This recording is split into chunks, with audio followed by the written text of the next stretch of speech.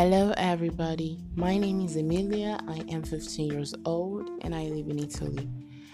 On this podcast, I just wanted to talk about God, talk about the Bible, mostly like reading the Bible, explaining, and also giving my own opinion on what is written. Obviously, my opinion cannot go against the Bible because, first of all, we should stop romanticizing sin and we should stop sugarcoating the Bible. So I'm not going to be sugarcoating the Bible. I'm just going to give my own vital opinion on it.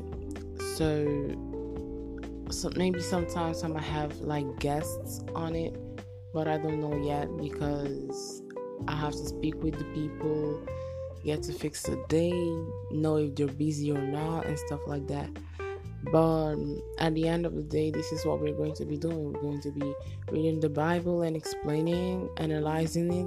We're going to be talking about God, the people of God, how to preach the word of God to the people, and how to win more souls to the kingdom, because that's what we're trying to do. So, but first of all, there is nobody forcing no religion on nobody. I'm not forcing my Christianity on nobody. I'm just trying to spread the word. If you want to follow Christ, then I'm very happy about it. But if you don't, I'm not forcing you to do it. So this is all I have to say today.